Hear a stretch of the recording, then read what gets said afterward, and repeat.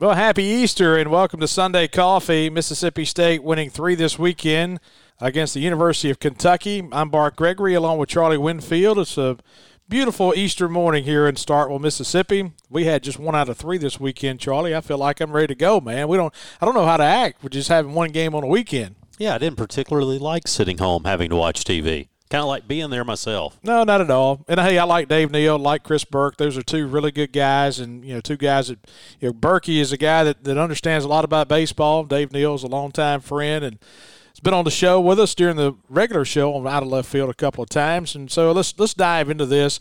Before we do, let's remind you we're brought to you on Sunday Coffee by Cannon Ford of Starkville. Cannon Ford, if you're in the market for a new or used car, they have the great body shop. They have bed liners. They have leather. They can fix the leather, the tires, brakes, batteries for all makes and models. That's the thing about Cannon Ford of Starkville. You don't have to have a Ford or a Lincoln to go in there and let them look at your vehicle. And so they have great mechanics there.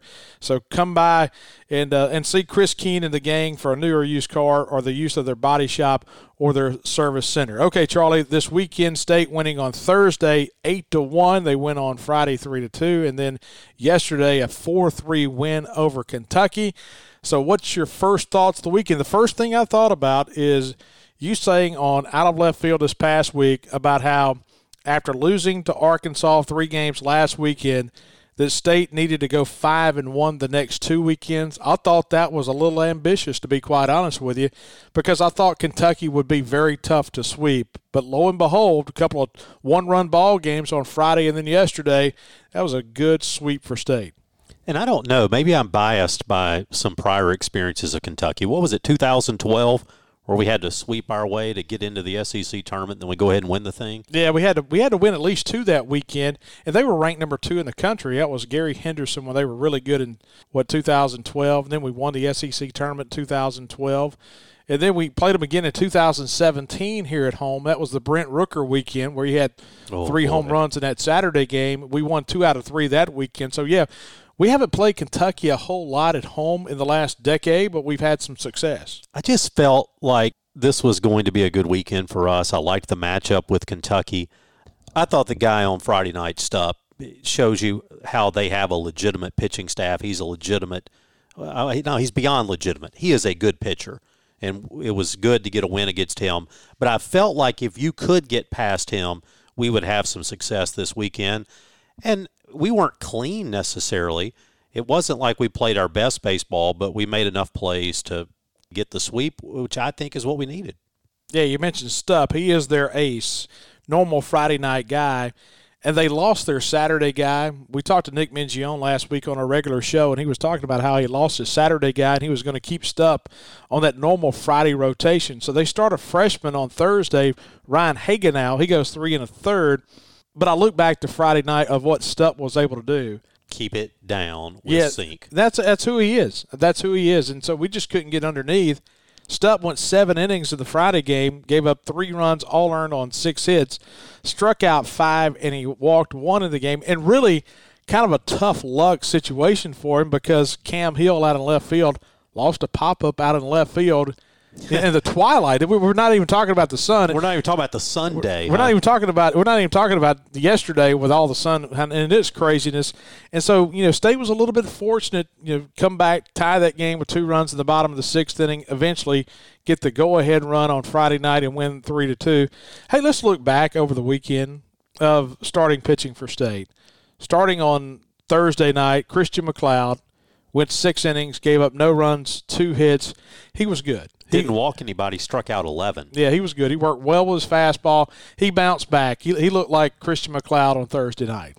Yeah, I was really happy with his performance. And I was a little bit concerned again. The velocity numbers didn't seem to be there. But I thought his stuff was good. And look, you strike out 11, you don't walk anybody. That's proof enough right there. You've got something working. And then State goes to Brandon Smith. He comes in the 7th inning, gives up a run in the 7th inning. It was an unearned run in the 7th. But on 2 hits, he strikes out 2 and he walks 2. I think the walks are the thing that kind of bothers you a little bit about Brandon Smith. Last weekend, he was up. He just is not as clean over the past couple of weeks. He faced 10 batters through 36 pitches. And then we brought Houston Harding out of the bullpen to get that final out of the 8th inning in the Thursday game. I was like, what are we going to do on Saturday to follow up Fristow? But he only throws to one batter. And how about Stone Simmons coming in? It was a non-save situation, wasn't high leverage, but you're able to use a guy like a Stone Simmons with a big lead on Thursday. And he came in, he did, look, what you needed him to do. He did have a walk in the inning, but had a couple of strikeouts. And all told, Friday night, you look back and it was 8-1, but you added 4 runs in the 8th. That was a much tighter game for much of that ball game. And so then let's skip ahead to Friday. Yeah, I said Friday. It was Thursday. Yeah, everything's off. It's a virtual Friday. It is. I know exactly what you're saying, and I think everybody knows what you're saying. It was the first game. Will Bednar in the game Friday night. Boy. Here's the thing. What's interesting about Bednar, and I think just another layer. First of all, his stuff is outstanding. 2 runs, 3 hits, strikes out 10. He walks 2 through 85 pitches in the 6 innings.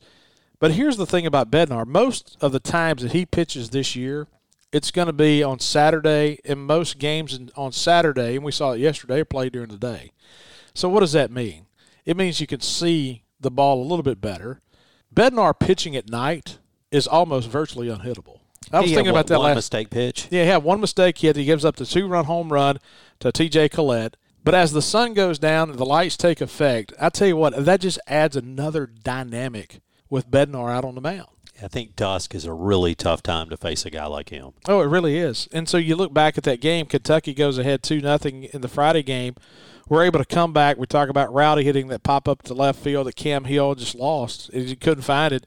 We end up tying the game. And then it was just one of those games that kind of reminds you a little bit of the Kent State series or the Eastern Michigan series, or the early season when Tulane, when you had to come back and win games late. Wait a minute. I'm not going to let you go any further and use the words tying up a ball game without talking about the first run we scored. Well, Skinner.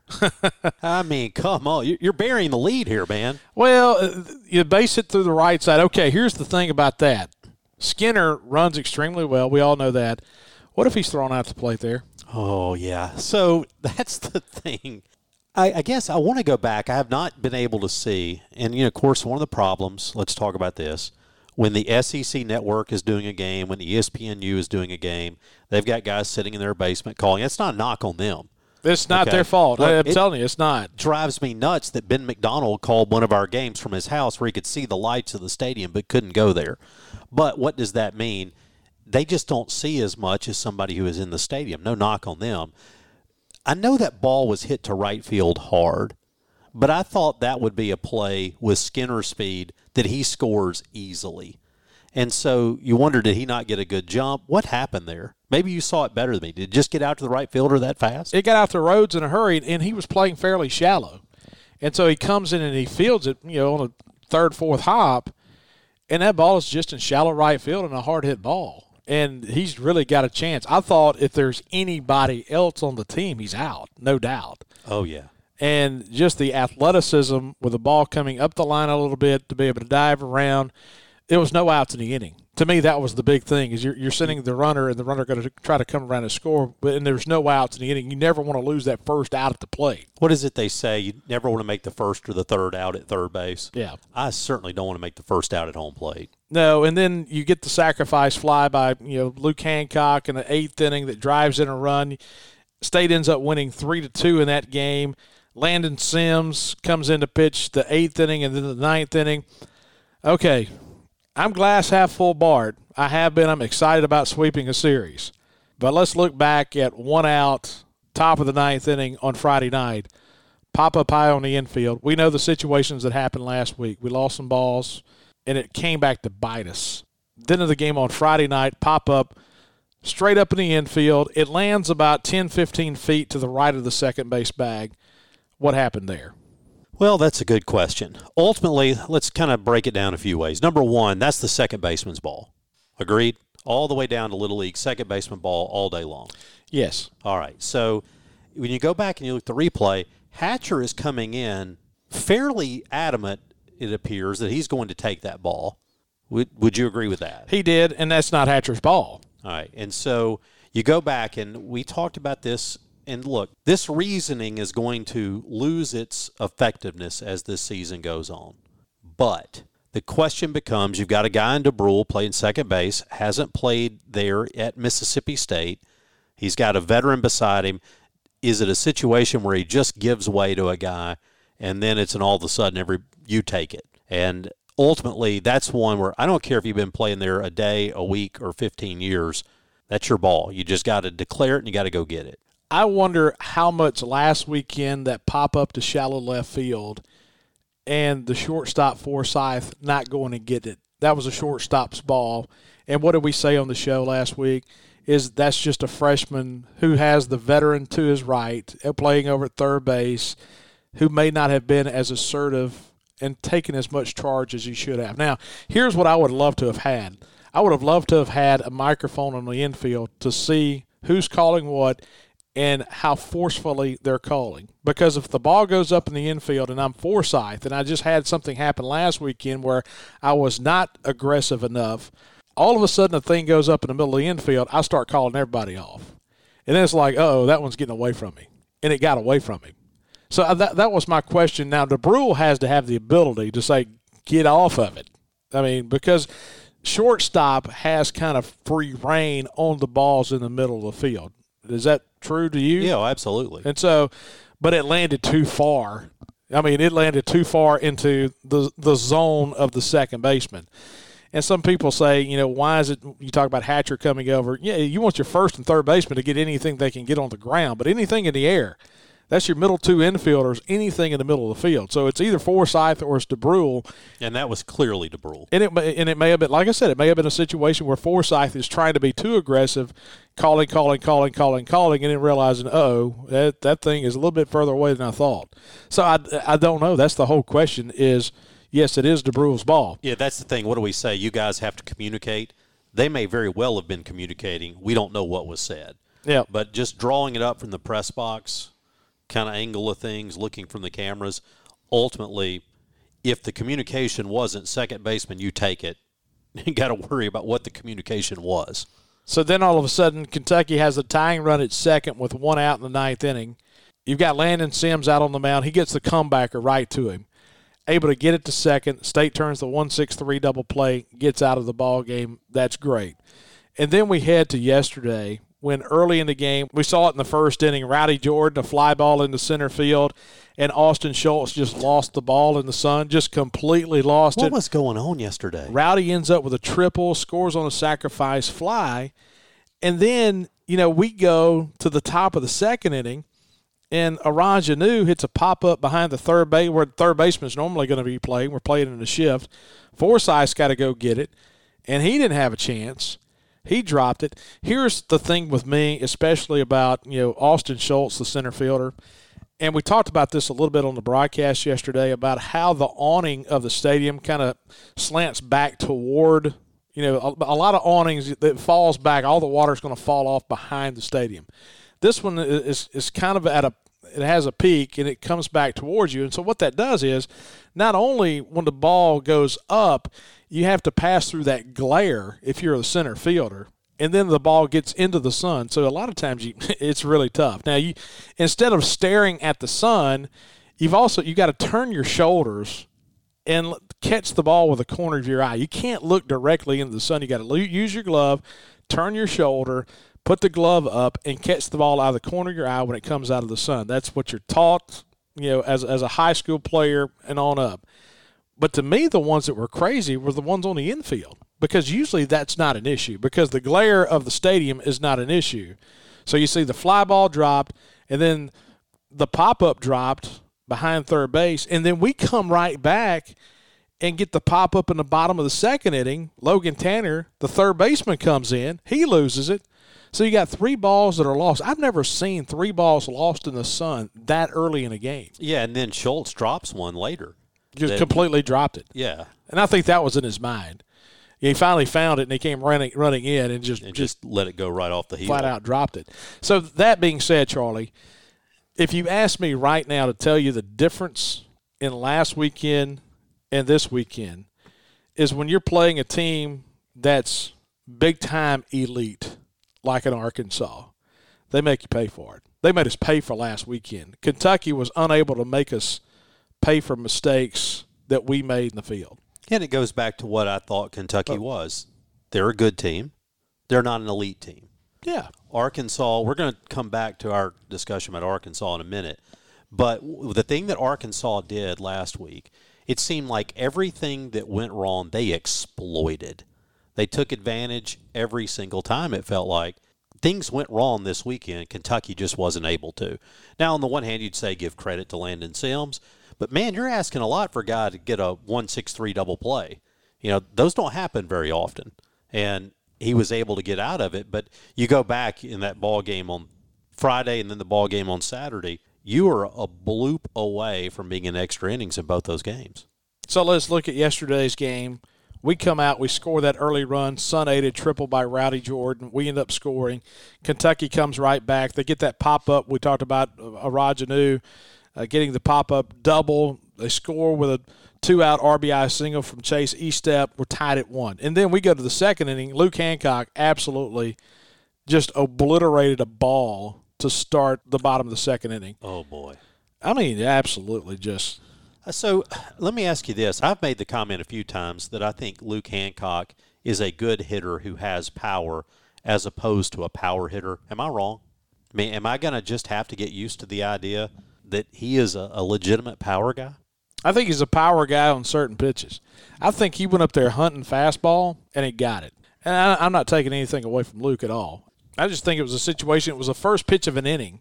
And so Lee's going to come back out there, tie ball game, and I think it was just a deal of, you know what, he's about to throw me a fastball first pitch, and he threw it right down the pipe. And, you know, if you look at it, if you're Lee, the pitcher for Kentucky, he got burned by his defense. It was a 3-1 ball game, and I'm sitting there thinking, you know, it ought to be a 1-0 game. Should be 1-0. We gifted them a run. They gifted us a couple. Yep. And then Logan Tanner, the next batter, hits that pop-up on the infield as the third baseman Church comes in and lets fall 3 feet in fair territory down the third base line. We end up scoring with Lane Forsythe, who gets the single through the left side. Let's talk about that. Lane Forsythe, when we brought him in at shortstop 10 games into the season, it was almost like this guy is a defensive guy, and he may be a liability at the plate. He's a true freshman because true freshmen can't hit, especially, you know, so a freshman shortstop. I tell you what, he's been a pleasant surprise at the plate. Well, he certainly has. And the thing about it is this. I would be willing to bet that if you'd have asked Chris Lemonis this question, I'm going to give you a shortstop who's going to play pretty good defensively, and he's going to hit 220. Do you want him? I think that's about the question he thought he was being asked when he put Forsythe in, don't you? Yeah, he did. And he's sitting here, you know, kind of battling around 300 right now. And it's not that he's up there pounding balls off the wall, but he's putting it in play and sneaking a few through, and he hasn't hurt you at the plate at all. No, he hasn't. He made one error in the Friday game, and I thought Chris Burke made a great analysis on this. Was a ground ball, I think it surprised him how hard it was hit. He was trying to round it off instead of letting the ball come to him. He was trying to be a little bit too aggressive coming after the ground ball and burn him because it kind of rode up on him. If he sits back on that ball, he catches it on the second hop. It's a routine play. And I think that's one of the things that you learn as a freshman, how hard balls are hit at you, what you need to do. And, you know, whether you need to come in and round that ball off or whether you do need to sit back and wait on it for that second hop, those are things that he's learning on the fly right now as a true freshman. So we take the lead. We expand the lead. Logan Tanner pokes one down the right field line. We've gotten one that way. We've seen an opposing player get one that way this year already. I think that was early in the season. And so it just 318 down the line and pokes it out to right field. But that gives you that 4-1 lead in the fourth inning. You know, a lot of people will complain, say, when they go into ballparks, see the different dimensions and say, well, that's a joke of a home run, that porch is too short, all these things. To me, that's one of the things that's great about baseball. Every other sport that you play in, the field's the same. The basketball court's the same length. The rim's the same height. Baseball fields come in all shapes and sizes, man, and they have forever. And It's just one of those quirks of the game. It's there for everybody, and I don't apologize for it. I mean, think back to the Polo Grounds, about how deep it was to center field, about, you know, down the lines. I mean, it's been like this forever. And what's the thing about ballparks? It's all about making teams a little uncomfortable. This ballpark makes visiting teams uncomfortable because they see that circular corner out there. They see the bullpen just down, the right field side. And how about the bullpen catcher yesterday almost catching one in the back from a failed pickoff attempt? It's just things that just make you feel a little off kilter. So you go later in the game, Kentucky scores a run in the fifth inning, a 2-out walk to Cam Hill. They go back to the top of the order. Schultz drives one in the gap in right center field. Charlie, here's what I think back. Kentucky had runners at first and second in that game yesterday, and they had the 3-hole hitter Rhodes at the plate. And Jackson Fristow, this is probably going to be one of the last batters that he faces. He's got Colton Kessler in the cleanup spot on deck. And the last thing that he wants to do, Kentucky has gotten it back to a 4-2 game, and I thought that strikeout of Rhodes right there in the fifth inning was absolutely massive. If we go back to that ball game yesterday, there's a number of times that you can look at and say, our pitchers fell behind. They were 3-1. They had to challenge hitters with pitches, and they got away with it. And it's the difference in many cases of, for example, at one point you may have to face Kessler with the bases loaded, but you're able to battle back from a 3-1 count and get out of the inning with a strikeout. There were a number of times yesterday where one or two pitches could have swung that game fairly dramatically. And that was actually Jaron Shelby who led off that inning. He was pinch hitting there in the fifth inning with Rhodes due up, and he strikes out swinging. And what's Kessler do the next inning? He leads off with a single. Of course, it's a different scenario and situation. We're able to turn the double play, get out of the sixth inning. Kentucky gets a run in the eighth inning. They get the leadoff single from Austin Schultz, the single by Collette down in the corners off of Houston Harding, who comes in and throws one pitch. And then with runners at first and third, you get the ground ball hit by Shelby. We get the middle runner. Kentucky holds the runner at third, so it's first and third with one out now. Right, so that's the play where they've got runners at first and third, nobody out. They hit a ground ball to Cameron James, who's playing back at third, and they don't send the runner from third. Surprise you? Not really. I mean, it's nobody out. Are you going down action on nobody out? Look, it's one of those things. I'm kind of like guys who complain about the shift. I love it when it works, and I want to fire the coach when it doesn't. That's how I am with down angle. It drives me nuts. Go back to what we said earlier. It drives me crazy to see the first out at home plate when we're playing down angle. The thing about it there was Cameron James is playing back at third. Yeah, I mean, I could see it both ways. And you have to feel like with a guy at first that we're most likely giving up that run to try to turn the double play. And essentially we were. You throw it down to second, you get the first out of the inning, and then you got first and third. It's still a 2-run game. It's 4-2. You got tying run at first base, and a pinch runner comes into the game, Zeke Lewis, and he takes off. You're giving up the run. I mean, you want the out. That guy between first and second is your guy. You got to get him out. State gives up the run. You get that pickoff, and Kentucky only gets one to get it back to 4-3, which I thought was very, very big. And then you go to the ninth inning, and all of a sudden you're ending up out there with Parker Stinnett. And Parker's got great stuff, but we haven't seen him in 2 weeks. We saw him last against LSU, and he got hit a little bit in that game. And so now all of a sudden you're bringing a guy out of the bullpen to pick up a save in the ninth inning of an SEC game who hadn't pitched in 2 weeks. How many times did we say that yesterday? Well, we haven't seen him since LSU. We haven't seen, Preston Johnson hasn't pitched in a long time. That's the thing about losing midweek games. Some of these guys haven't had a chance to throw at all. Hey, Sarantola hadn't had a chance to throw it all. I mean, there's a lot of guys who haven't had a chance to pitch. Spencer Price coming in. How big was it for Spencer Price to come in and get that ground ball to third? He threw that slider. He got the ground ball to the third base when it was first and third, nobody out. So, yeah, we saw some guys yesterday that we haven't seen in a while. Tuller has been brought in to pitch in some big situations. He went 2/3 of an inning yesterday. So, yeah, it's just a bunch of different guys you got to rely on. All right, so let's go through a few things. I want to get your take on a couple of ideas. Number one, I think one can make the argument that when we go through an SEC weekend and use Landon Sims for only 2 innings, we haven't used him enough. I think you're going to use Landon Sims one time on the weekend regardless, okay? I think he's a 2-3 inning guy, 3 or 4 inning guy. I think how many innings he pitches, you're going to use him one time. because he's such a max effort guy. I think even if you use him on Friday night and he throws 2 innings on Sunday, it's going to be tough to bring him back. Now, I don't know about how he bounces back. We haven't seen him have to bounce back yet in his pitching career. But as max effort of a guy that he is, and then you're trying to figure out how do you want to back end it. I thought in the game on Friday, it was kind of yours for the taking of, hey, we need to get this series right now and forget about tomorrow. And that's when you bring in Landon Sims and say, okay, we got you a tie ball game. We need you here for the rest of the way. And that's what you got. I thought it was just more of a moment of, yeah, here's a guy we really like to pitch on Sunday, but this is our moment right here. We got to get this series right here. Oh, I didn't have any problem using him just then. I was a little surprised we didn't go to him an inning earlier. Yeah, I mean, if you're going to go to him, that's the thing. Do you go to him in the 6th inning, or do you go to him in the 7th inning? And go in. I agree with that statement wholeheartedly.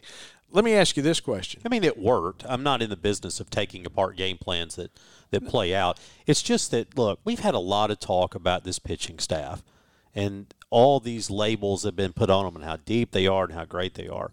There's a few opinions that I think I'm forming. Number one, even among a team of elite pitchers, there are a few people who rise to the top even within that group. Yeah, Landon Sims is one of those guys. And, Will Bednar is one of those guys. If we were power ranking, that'd be kind of fun to do one day, power rank Mississippi State's pitchers. But Landon Sims may be at the top. He may be the best of the best. Well, I go back to, I think a middle relief or a guy at the back end can be just as important. Now, a starter has to be an inning eater. A starter has to have the ability to get you at least 6.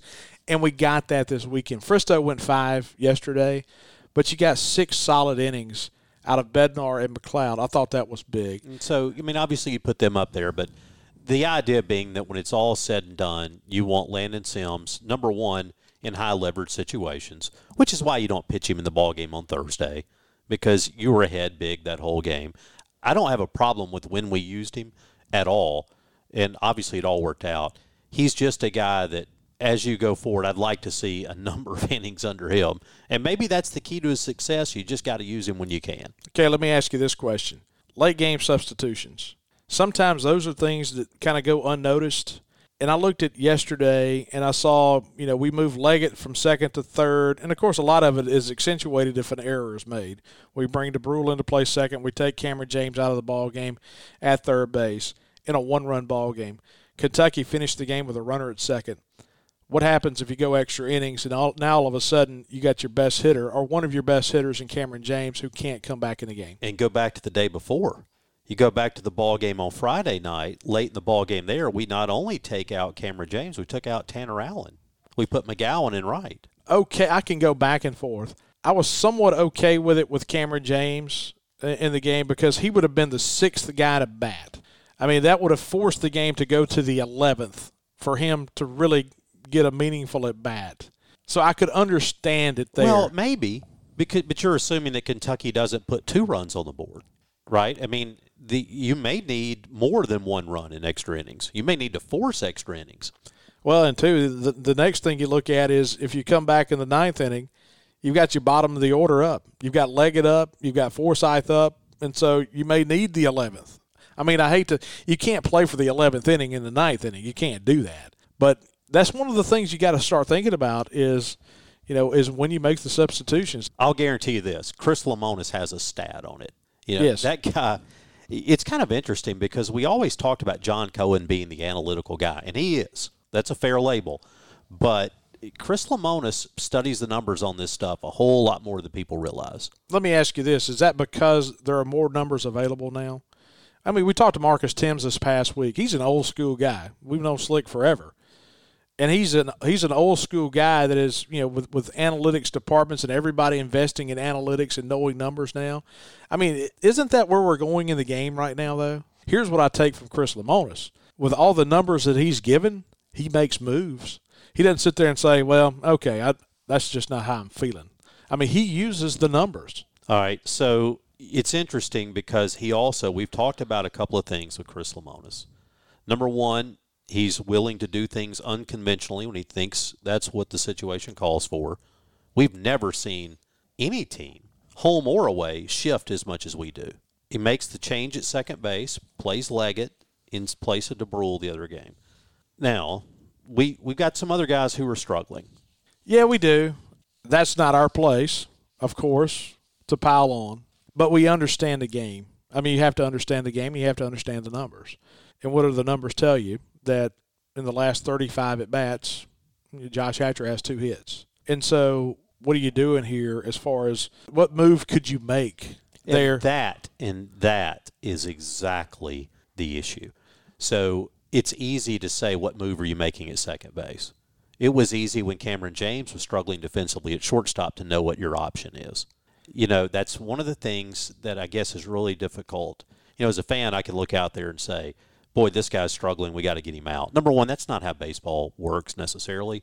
But number two, you always got to know what your options are. Well, okay, what people are going to say is, hey, won't you bring Tanner Allen in from right field? Okay, who are you going to bat in his place? Who at the plate is going to take the place?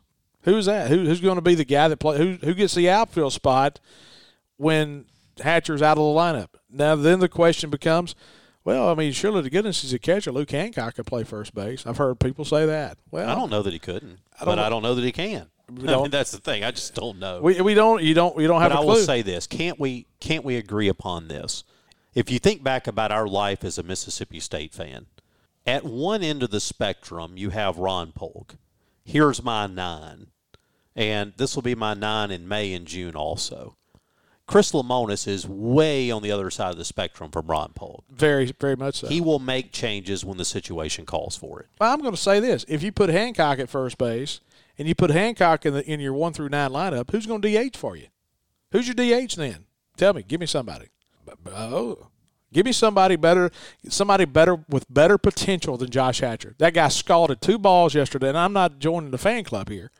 I'm just saying he scalded a ball to the right side, and he hit a ball line drive to left field. I want you to tell me who else you put in right now. I don't know. I'm scour the lineup, and I'm just telling you right now, I don't know what move you make. Yeah, the easy response to that would be that you put Cumbest in left, you put Cumbest in right, Braylon Skinner in left, and you play Tanner Allen at first. I mean, that's an option. And we'll see. But here's what I know. Chris Lemonis will make changes if he thinks the situation calls for it. Absolutely. And once again, because he is never, I mean, look, Sarantola came into this season as a top 20-something Major League draft pick. He made a change. We've seen him make changes. I don't know what all goes into it. I don't go to practice.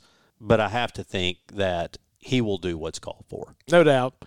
Hey, at the end of the day, State wins 3 this weekend. We play Southern University on Tuesday night, then on the road next weekend, Friday, Saturday, Sunday, against the Auburn Tigers. Hey, quick shout-out, by the way. If we're going to talk about the negative of hitting, let me tell you one guy that I thought was really good this weekend hitting. Luke Hancock. We talked about his home run, but, he came into the ball game yesterday without a hit. No, he came into the ball game yesterday without a hit, but he had 4 RBIs. Yeah. Meaning on Thursday and Friday, he had driven in 4 runs without the benefit of a hit, 4 sacrifice flies. You look at the first run that we get in the ball game yesterday, driven in by a sacrifice flies. That's 5 on the weekend. And so you see Hancock and then you see Tanner Allen being able to produce runs. We saw guys move base runners yesterday. Yes, we did. And it doesn't always work, but it puts you in a better position. I thought we did some things at times really good. And then the other guy who I thought had some great at-bats all weekend, the stats won't show it, Cameron James hit some balls hard. He did. He hit some balls really hard. The double, you kind of set the tone in Thursday night's game. It was a close game. You get a bases-clearing double, scores 3 runs. That blew it open. That allows you to come in and pitch how you pitched with Stone Simmons and not having to burn anybody else on the back end. Yeah, that was a big hit. He hit it better than his numbers this weekend, too, though. He hit a couple really, really hard right-at guys. I like the way he's swinging the bat right now. No doubt. Well, most importantly, State wins all 3, now 5-4 in SEC play. They'll take on Auburn next weekend down at Auburn. Auburn losing 2 out of 3 on the road against Arkansas. Lost in 10 innings yesterday. Arkansas had a couple of come-from-behind wins. Charlie, we normally like to keep this at 30 minutes. And real quick before we go, we said last week Arkansas is the best team in the country. You still think that? 1B. 1A, 1B. You got Jack Leiter. Look, Jack Leiter makes Vanderbilt really good for at least one game. I think that Arkansas may be better in offensively and in the field. Vanderbilt's pitching. I don't think Arkansas's frontline pitching is great. Vermillion's kind of a hole in the middle of that rotation. Last thing, Bart, I know you're telling me it's time to go, but we had a really good interview this week with Marcus Thames, and it was an interview I think that meant a lot to me just because of how much I think of him. Marcus, a guy that grew up in Louisville, Mississippi. He's a state fan, hitting coach for the New York Yankees. If you haven't had a chance to listen to that, please do. There's one story I want to tell about Marcus real quick, if you'll allow me, and that is this. I was down in Tampa about 2 years ago, and I called up Marcus and just kind of found him. He didn't even know I was down there. And you know where I found him? He was over at a Little League field, and he had about 5 kids out there. He had gone to hit with his son, and he's got a bunch of kids out there. They have no idea who he is. They don't know that he played Major League Baseball. And he's a guy that goes over to the parks and just starts playing ball with kids. And they ask what his name is. And, the dads always kind of figure out, that's somebody. I just don't know who it is. And he's like, yeah, just Marcus.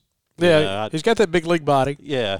So they kind of figure out who that he ought to be somebody, but it's never for the attention. It's never because cameras around. He's a guy who's really committed to growing the game of baseball, and I thought that was some of the most fun that I've had talking with anybody about the game. It was. Marcus's interview was outstanding, and longtime friend, and it was 3 guys from you're originally from Winston County. Yeah, you're kind of always from Louisville, aren't you? Mike, whether you want to admit it or not, you're originally from Louisville. I'm originally from Nanawoya, Winston County, the bottom half of the county.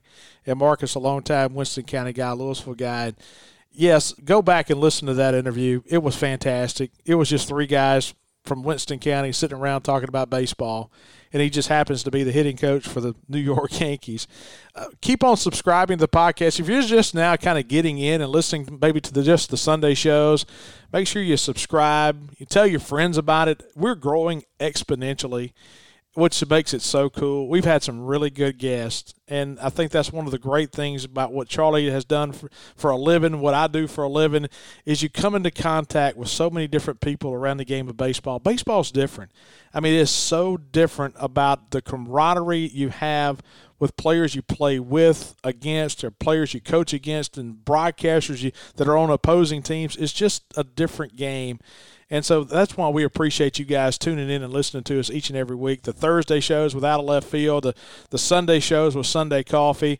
If you have any comments, tweet us at Bart Gregory, at Charlie Winfield. But we appreciate you guys listening. It's been a lot of fun, and we continue to grow, continue to have fun with it.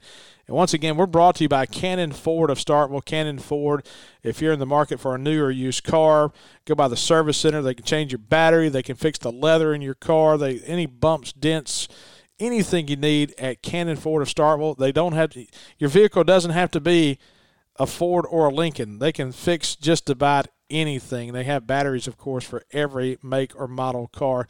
Charlie, we went a little bit longer today. We normally keep the Sunday at about 30 minutes, but, man, I tell you what, it's a lot of fun talking about 3 Bulldog wins. I'm calling 2 out of 3 next weekend in the worst case. All right. And, hey, here's the thing. It's like Nick this weekend with Nick Mingione. Nick Mingione's one of the reasons you build a ballpark. I mean, the guys you had coming in, he talked last week in his interview about recruiting Jake Mangum, very big in that process. Now this week, we start talking about former assistant coaches, Butch Thompson down at Auburn. What a great guy. Greg Dry, who is one of my best friends in the world. He's the ops guy at Auburn. You've got so many good people, and that's what I go back to. Baseball is just a strange game where you have so many tight relationships, and people keep those relationships. But like Nick was this past week, he's a friend, but he was the enemy this past weekend. Butch and Dry, love those guys to death. Let's beat them to death next weekend. Because they're going to be trying to do the same to us. Absolutely. Absolutely. A lot of fun. We'll be back during the midweek for Out of Left Field presented by Farm Bureau. And once again, thank you for listening to Sunday Coffee.